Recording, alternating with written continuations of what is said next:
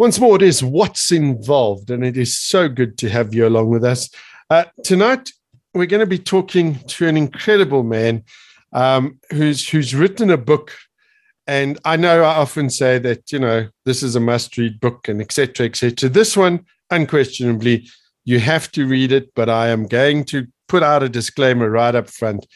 This is a story that will tug at your heartstrings, and you know what?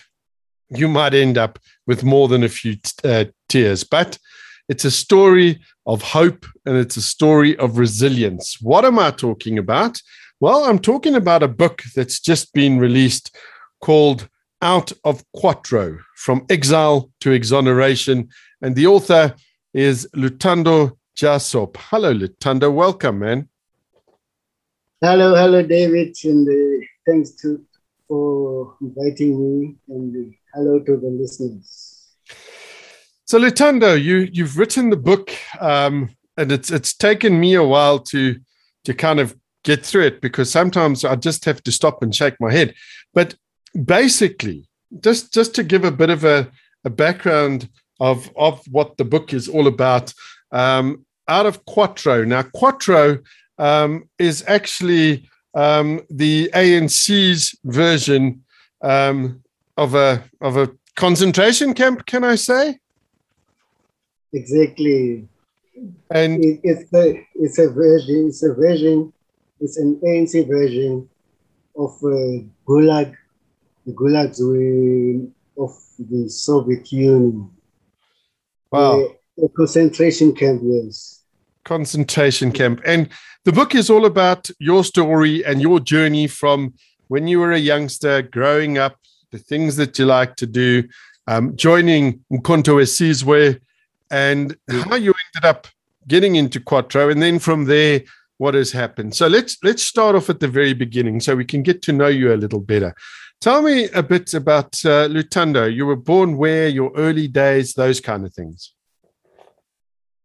I was born in a small town called Mthatha in the so-called Transkei in 1958.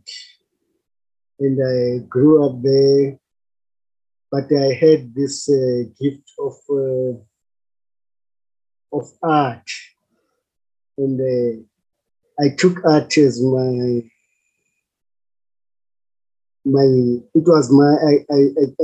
identified it as my future profession. But then what happened is that I later fell in love with architecture. But what was the problem is that in that system we lived under, apartheid system,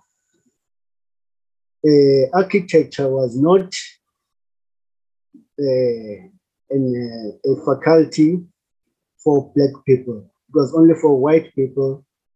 And that's when now I found myself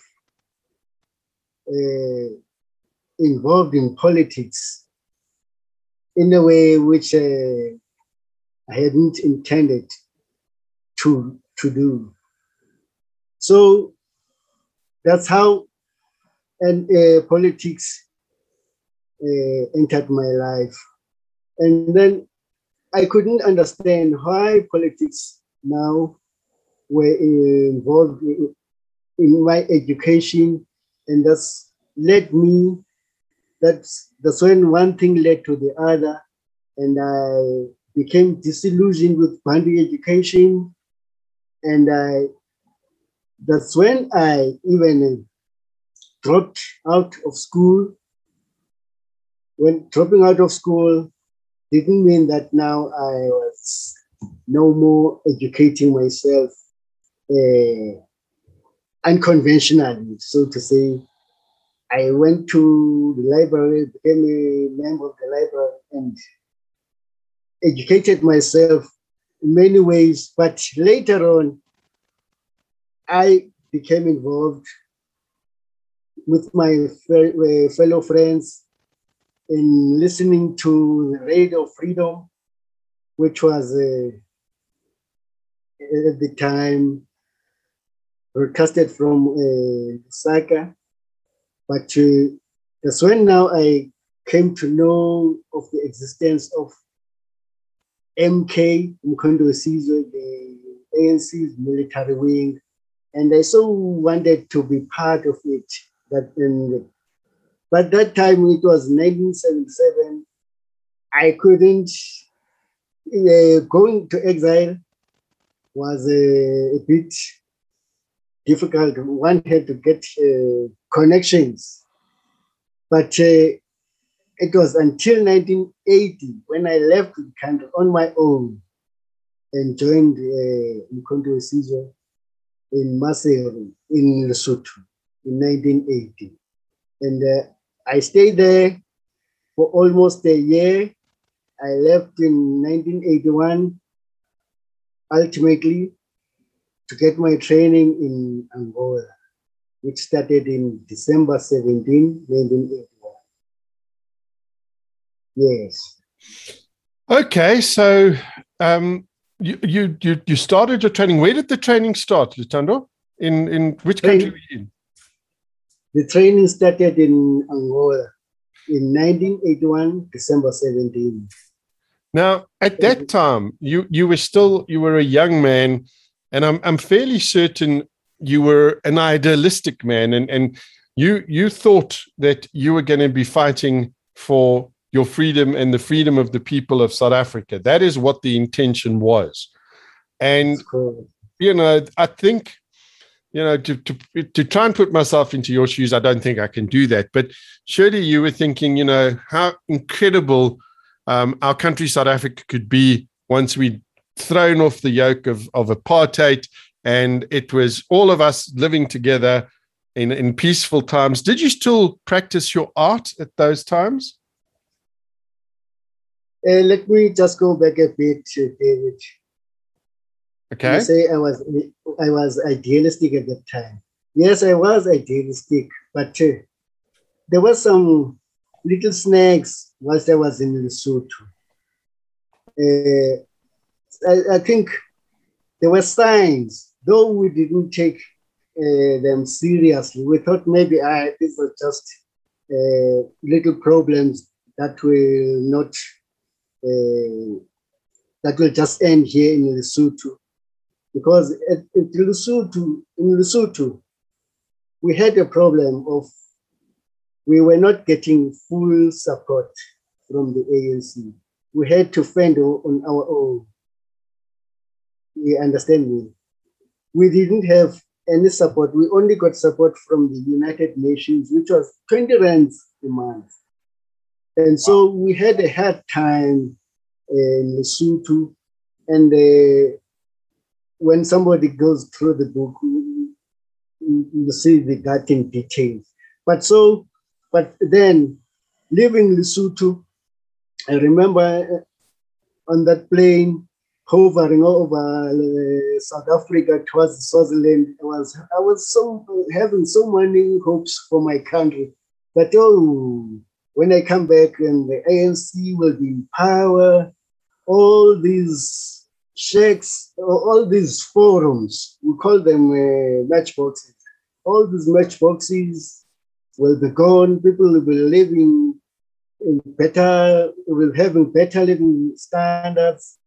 There won't be hostels, dirty, filthy hostels.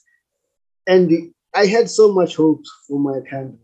And now landing in Angola, yes, I was so hopeful, very much optimistic and idealistic, as I say, because we had this lovely document, the Freedom Charter, with all our hopes enshrined there.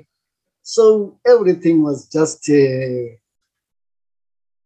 looking rosy, I can say that. Okay, now the whole idea of Mkhonto Wesizwe was a military wing. So by going to Angola, this is where you started with your military training or furthered your military training. Yeah. Okay, so what happened? Because it was all a bed of roses. In fact, what I think we must do is we're gonna come back, and I'm going to continue this discussion with Lutando, and we're going to pick up his story from his time in Angola. This is What's Involved. It's so good to have you along with us. My special guest is Lutando Jessop, who is the author of an incredible book called Out of Quatro: From Exile to Exoneration. We'll be back in just a bit. And we're back with my special guest, Lutando Jessop, who is the author, as I said, of an incredible book, Out of Quatro, From Exile to Exoneration. So when we left just before the break, Lutando, you just arrived in Angola. So tell me what happened in Angola.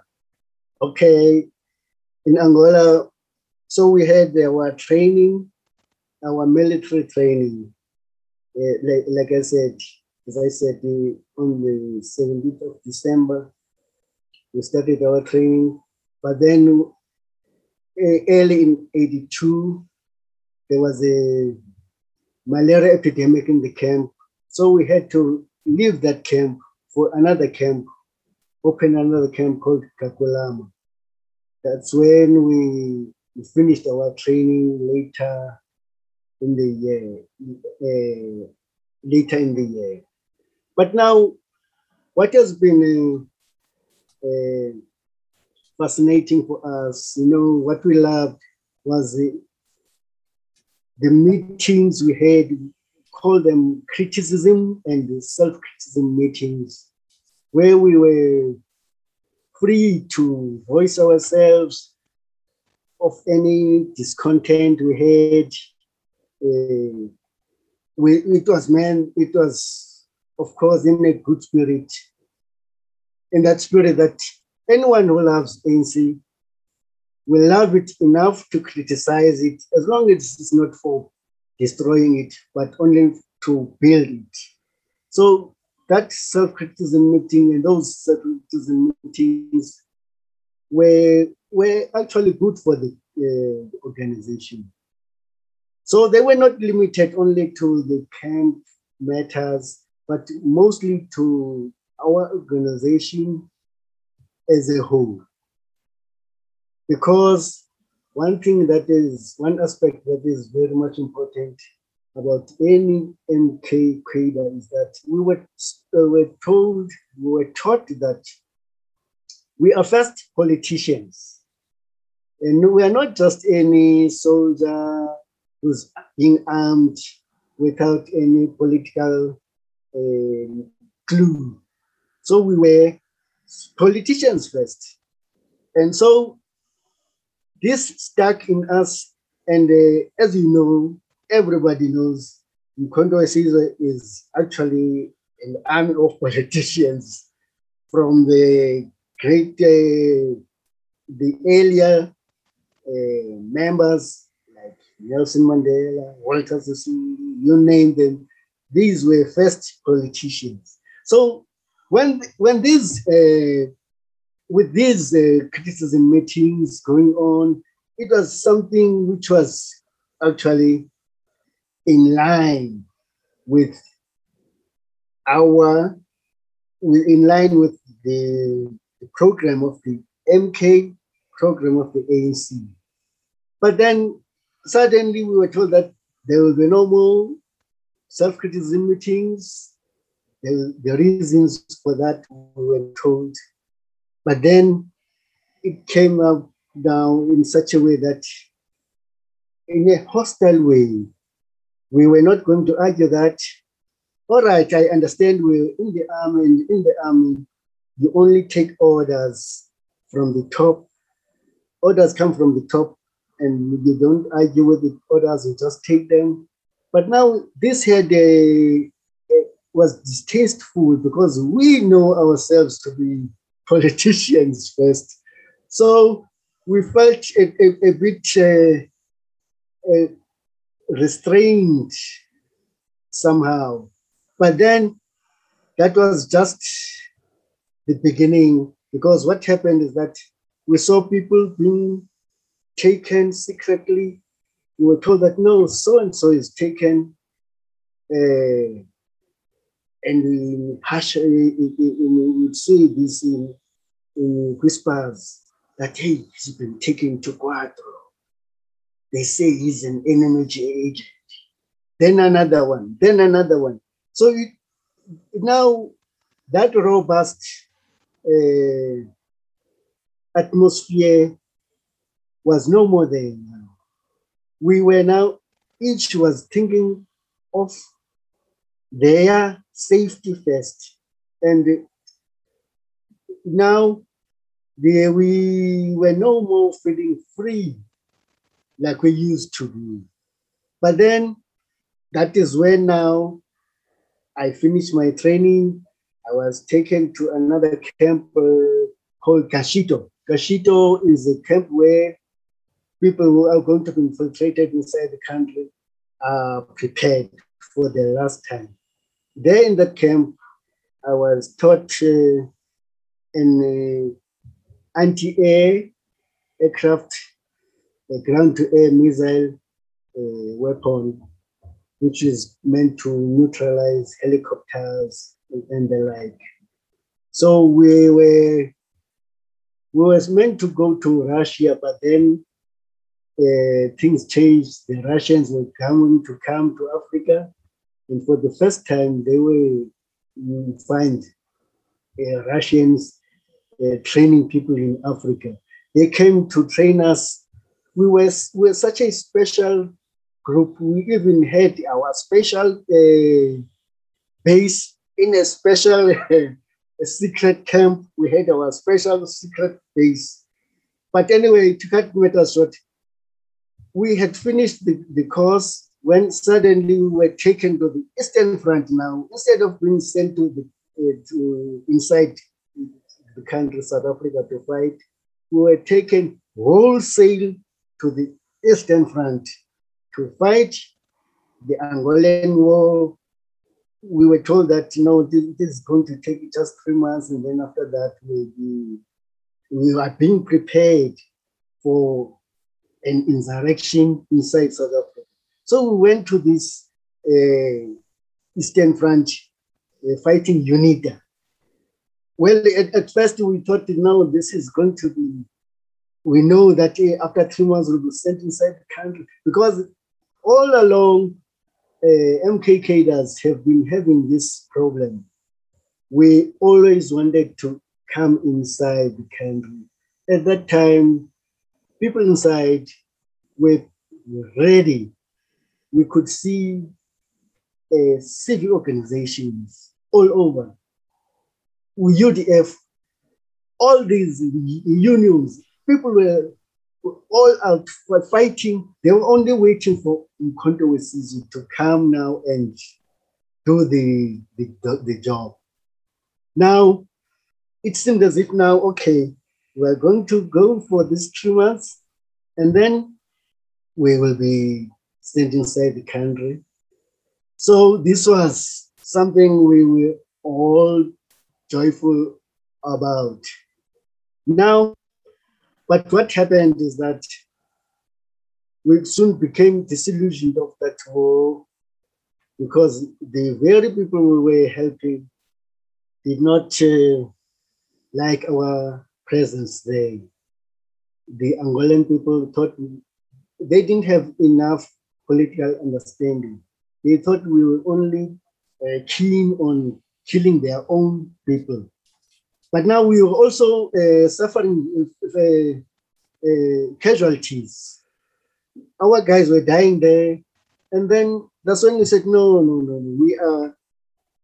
we are withdrawing from this. We told the people like Chris Hani, who had visited us in one of the places called Kananda, and told them, no, we went to, that was in late 83. Late 83, when December, when Chris Hani came, and we said, no, Chris would like to leave. He said, okay, I'm going to tell the leadership. Just after that, we suffered heavy casualties. 26 of our guys, including a few of the Angolans, died, they perished in an ambush. And that's when we said, no, no, no, no. We are now, okay, it ended up being a mutiny. And we were forcing them now to take us to withdraw us from the Eastern Front. What happened is that we were taken back to Luanda in a place called, in a camp there called Viana. What happened also is that we said to ourselves, no, wait, we can go to the front, but we cannot go all of us to the front at the same time. And what about the rear, here in Angola, our rear? Because we still have, our house is not in order. We still have places like Quadro. We hear people being taken there, and it's high time the ANC security became accountable to us. It should be dissolved. We should know what is happening there in that Quadro. So now, you see now, things were snowballing now. This mutiny, so-called mutiny, was snowballing to be a political force. And on the other hand, we were calling for a national conference. It was since 1969, there had never been any other national conference, an elective national conference. Even in that 1969 national conference came to be after a force from the members of the MK. One other thing about the ANC is that the MK had always been pivotal in the development of the ANC, in the sense that even in that 1969 conference, it resulted ANC having, for the first time now, having all races as members. Now we wanted to develop we felt that our organization was stagnating. We needed this and that and that. And so we needed a national conference, an elective national conference. Now this call for a national conference, surely it was something which the leadership did not like. We did not like that call, but then on arriving at Vienna, we found the place and the people around Luanda, those who had not been in the Eastern Front, they came and wanted to find out from us actually what was happening, because they've been hearing rumors that we were unruly. We sat down with them and explained to them that no, this and this and this and this. We just would like our house to be in order, even before we can be sent to the front and all that. We would like to see our organization having a national conference where we can elect leaders of our own. It didn't mean that we did not like these leaders, but we wanted this tradition of a conference, a national conference, to be there, because it was in the national, in our constitution. So, but then it might have appeared to the leaders at the time as if we were against them. But then what happened is that on the 12th of February, 1984, there was a pre-dawn raid organized by our leaders, pre-dawn raid by the FAPLA forces of Angola to come and squash us. Those guys were there to kill all of us with the orders from our leaders. But it so happened that we escaped. They only killed one guy who must have woken up late, and then they found themselves encircled. They had encircled the camp, but they didn't know that they themselves were encircled. And when they discovered that they were encircled, they knew that they wouldn't last. And we knew that we would kill them, but we wouldn't last long ourselves. So, but in that mini, there was a mini battle there, because I and a couple of guys, 4 guys, we were stuck in a trench right behind them. They didn't see us. We were 20 meters behind them. They were facing the camp. We were behind them, but we couldn't leave that trench, because if we if we ran towards the bush, those guys of ours in the bush would think we were the Angolans, they'd shoot us. So we were stuck between the Angolans and our guys, and we just had to stay put there. And that's when they saw us, when the sun came up. They wanted us to disarm, and we asked them, why do you want to disarm us? They said, no, they've been given orders. Actually, this guy was already taking out a grenade. He was about to throw it into the trench where we were, in the trench in which we were. That's when I released a rocket. I had my bazooka ready, and it was aimed at the APC. So as to disrupt him, to disturb him, so that he couldn't throw it freely, because I knew that once that grenade landed in our trench, we were dead. So I shot with my bazooka, I shot at the APC, Armored Personnel Carrier. And with all my shells, which were 5,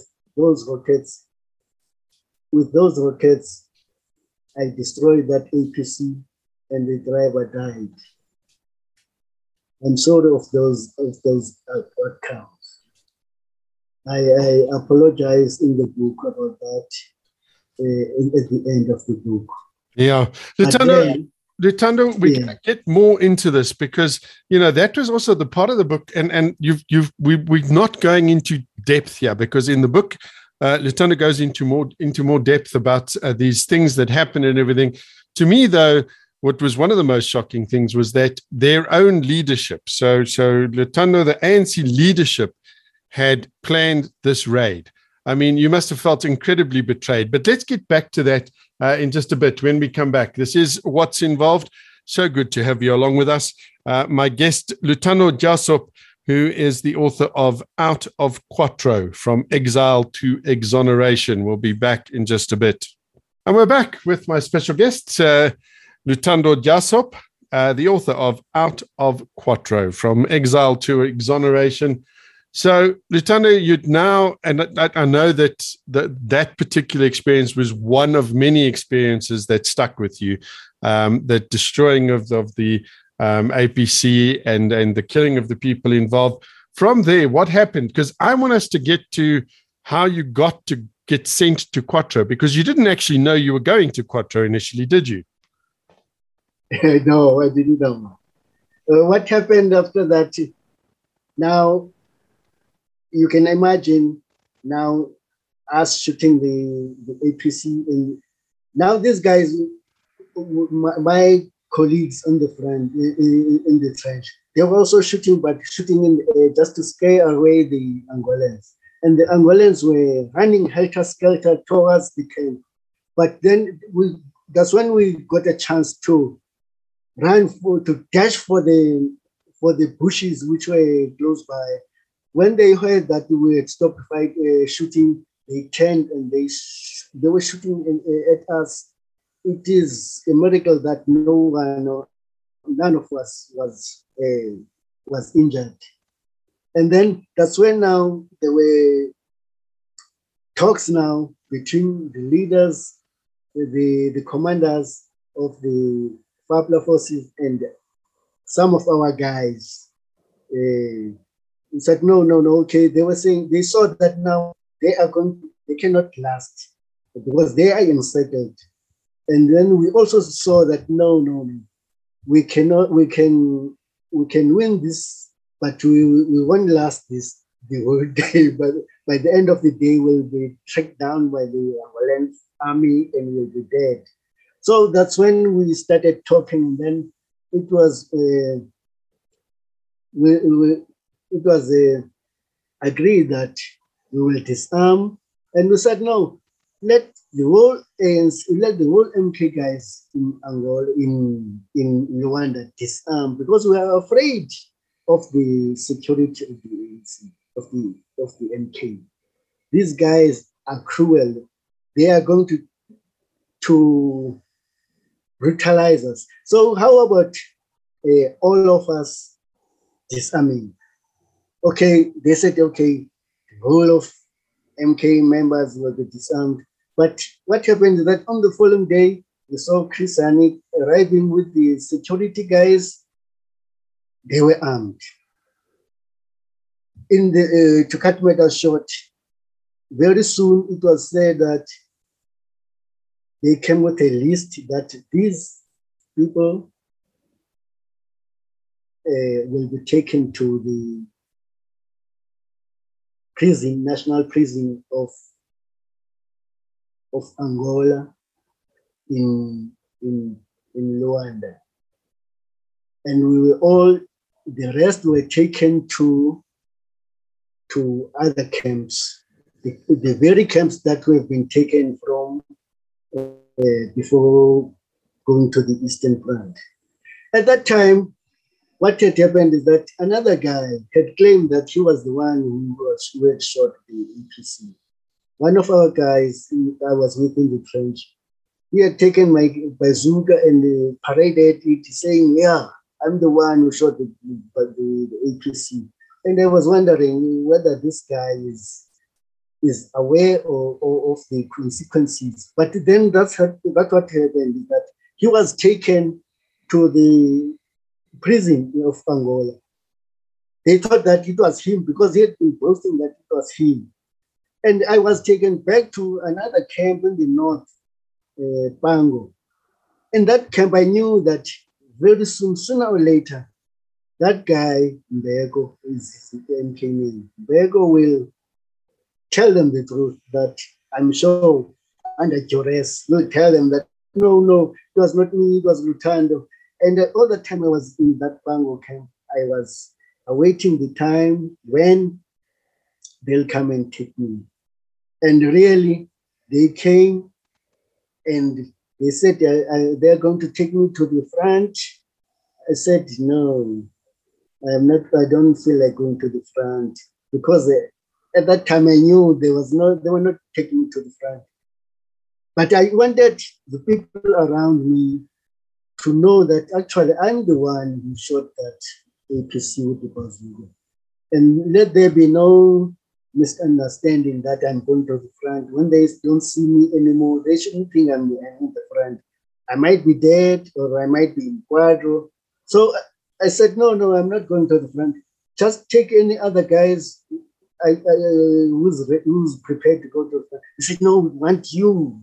These were the guys of the security. We want you. So these other guys, I was within the camp. They said, no, why don't you go to the front? I told them the truth. No, guys, actually I'm the one who shot that APC.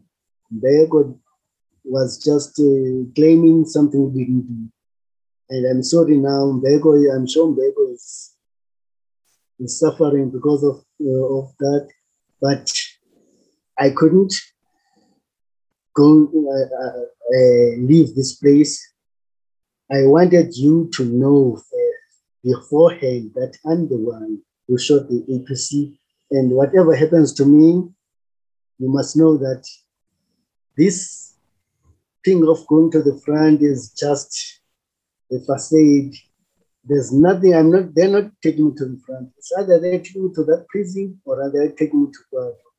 So after that, I told myself that, okay, now, whatever happens, everybody knows the truth about the story of the APC.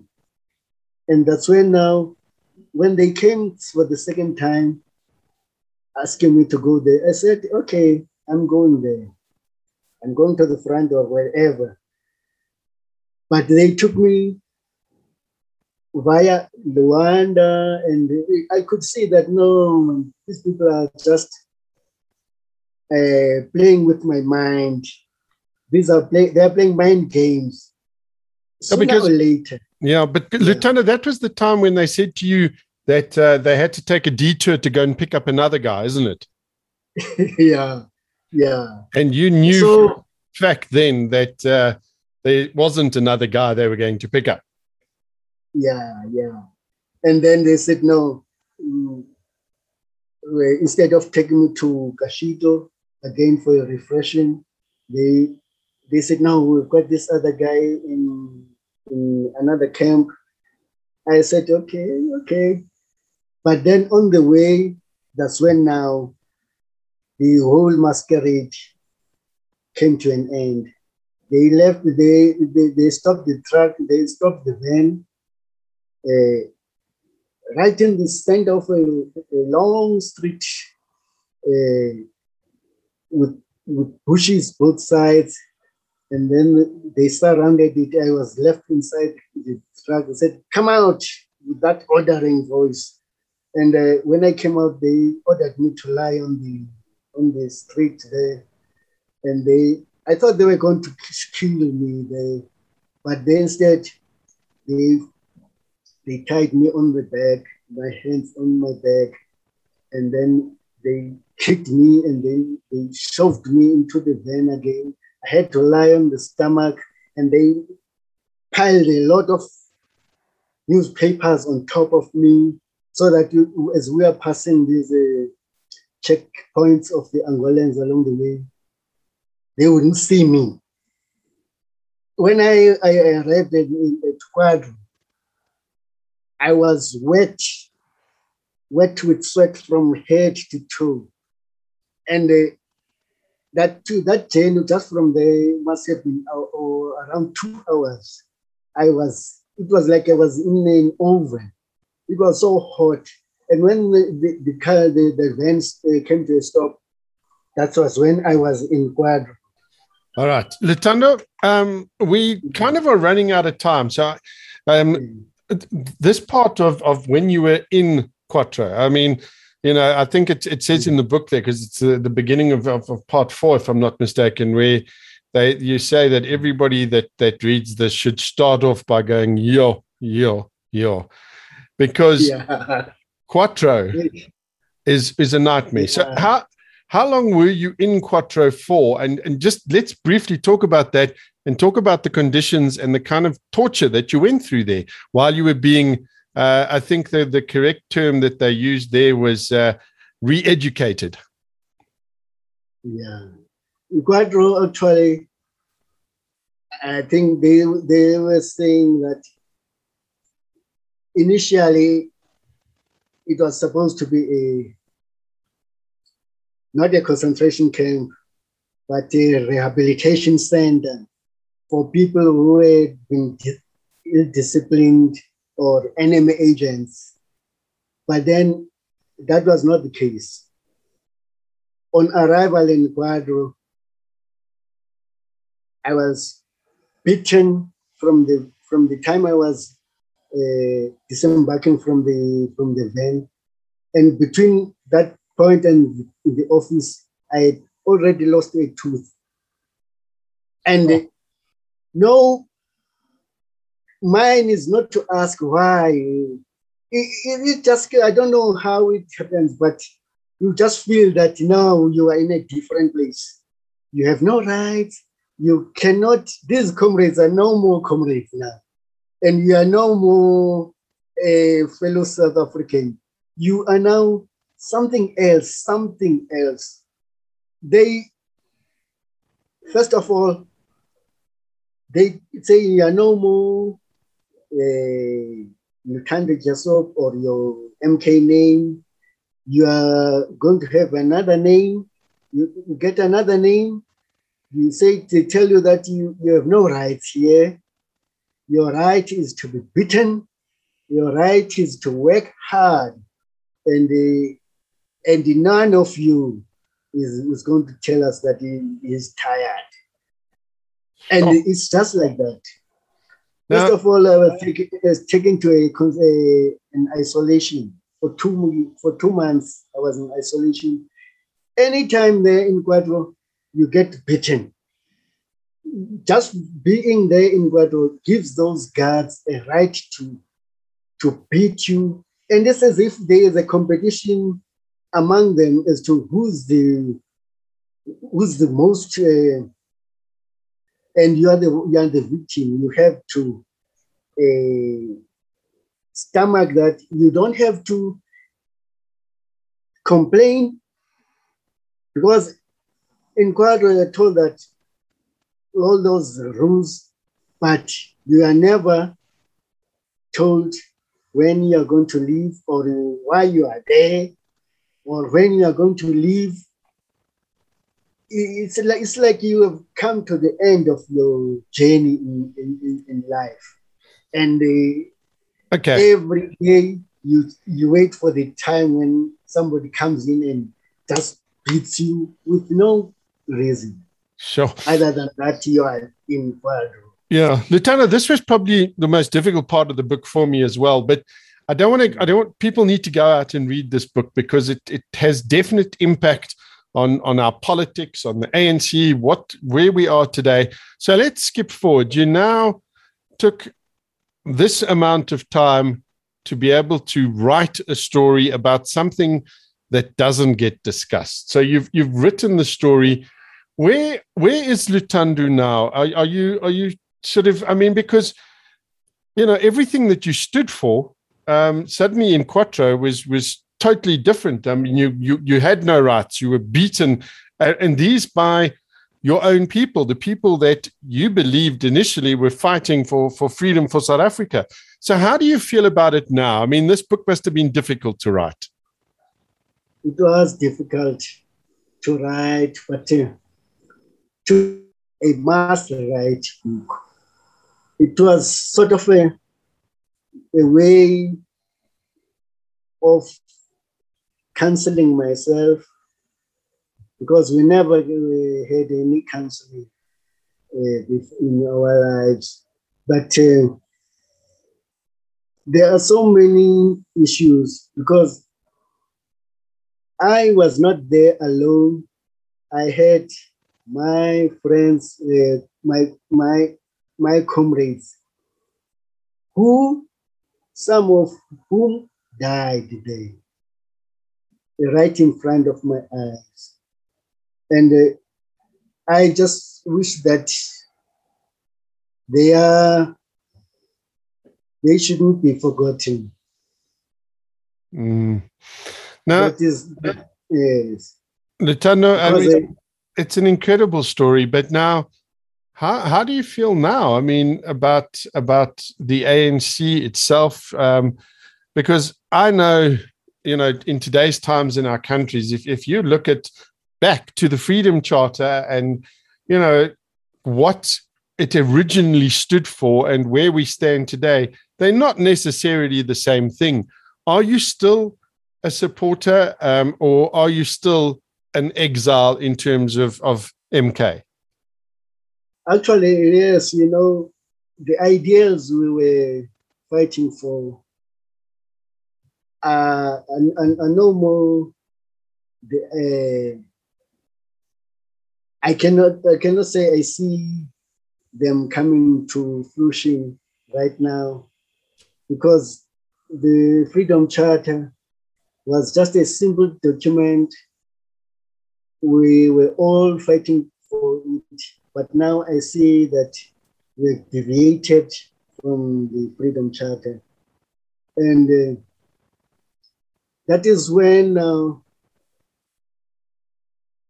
I say it is a simple document, because where we are now, we are not in any way, though simply it might seem, but we are no way closer to achieving what the Freedom Charter was set out for us to achieve.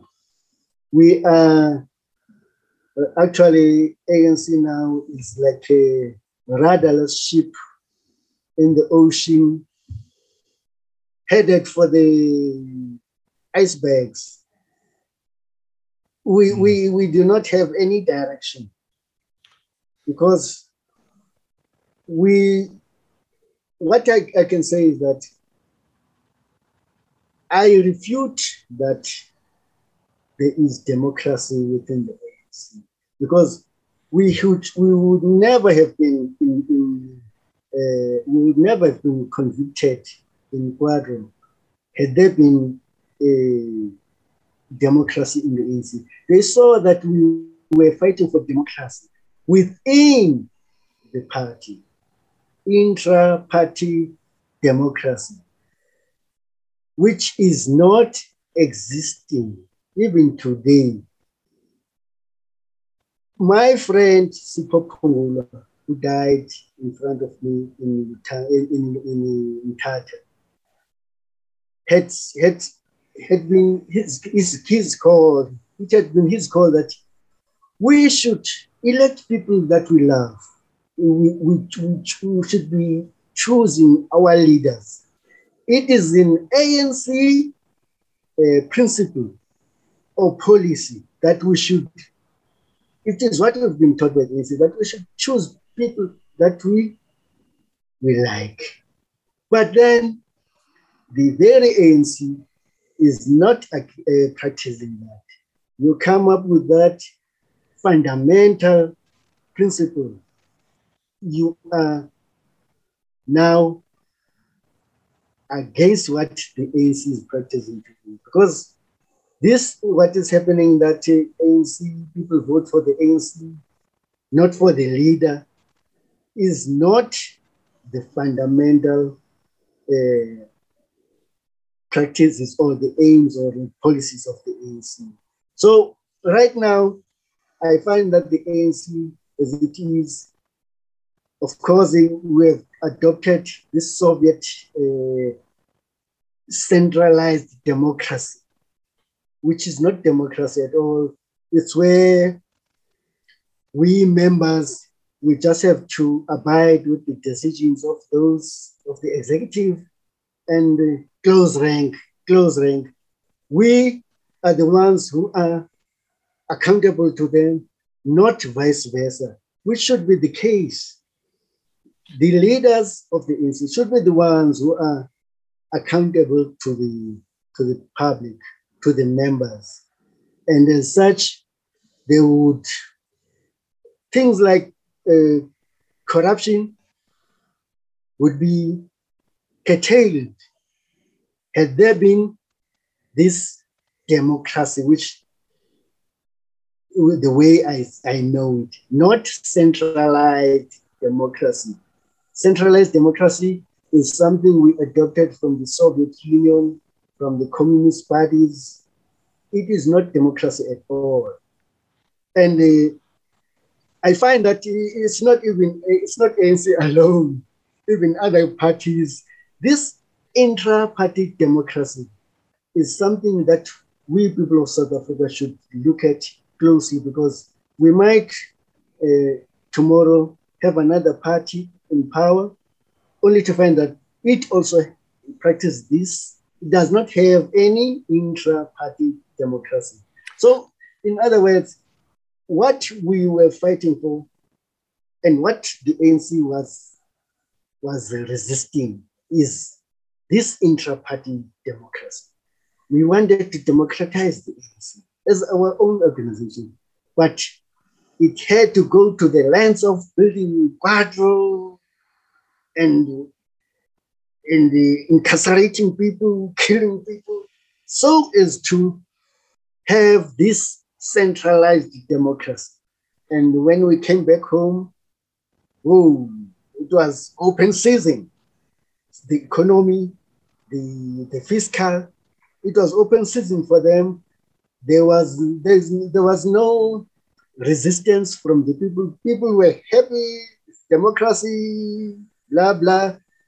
But they knew that voices like ours, people who were in exile, who saw this, we were afraid. We were forced to sign on leaving Kwadwo. I was forced to sign that I will never talk about Kwadwo, or else I might face a death sentence or a firing squad. Wow. So it's like that. Yeah. Luthando, sadly, my friend, we are out of time now. Yes. Before I let you go, the book is available in all good bookstores. I assume it's available online as well. It's called Out of Quattro, From Exile to Exoneration. Luthando, one last thing. Do you have hope in these days with where we sit now? Do you have hope for our country and for the party? And for the party, for the ANC? Is there hope? Let me start with the second question. You know, there came a time when I was to question things like from the utterings from the leadership that the ANC first, then the country second. To me, it was vice versa.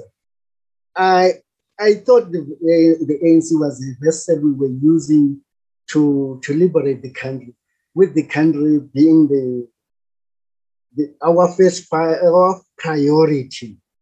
Our most important priority is the country. So for the country, I have hope. Really, I have hope. But we have to work hard. We must work hard. But there are signs now that people are being disillusioned of promises after promises as years go by without anything happening. I think these are substantiated. These grievances from the people, they do have substance, and I hope that people should now realize that the power that we've always been saying, power to the people, is not yet in our hands, but in the hands of those few. It is high time we took the power back into our hands and made those in power accountable to us. And I think slowly we're getting there. I do have hope for my country. For the ANC, the present president is talking about ANC renewal. I think ANC renewal would be actually going back to the ANC fundamentals of letting the membership be participatory, so as to, when we talk of democracy, we should talk of participatory, to recall whoever they feel is not performing okay. The people should be empowered. No, people should empower themselves. Okay, David. Wonderful. Luthando, thank you so much, mate, for your time. Thank you for your bravery, because I know what it must have taken to write this book, and I know why you kept silent for so long. But I think this is a very, very important book that you wrote, and also some very valid points of view there. So thank you. Luthando Jessop is the author of Out of Quattro, From Exile to Exoneration. Do yourself a favor, get the book and read it. there's some great moments in there. There's some terrible moments in there, but it's a book that every South African, I believe, needs to read. Lutando, thank you so much. Thank you, David. Thank you, Lord. There we go. That was my special guest, Lutando Jasop, author of Out of Quattro, From Exile to Exoneration. Wraps it up for this edition of What's Involved. To each and every one of you, look after yourselves, take care, and thank you for listening.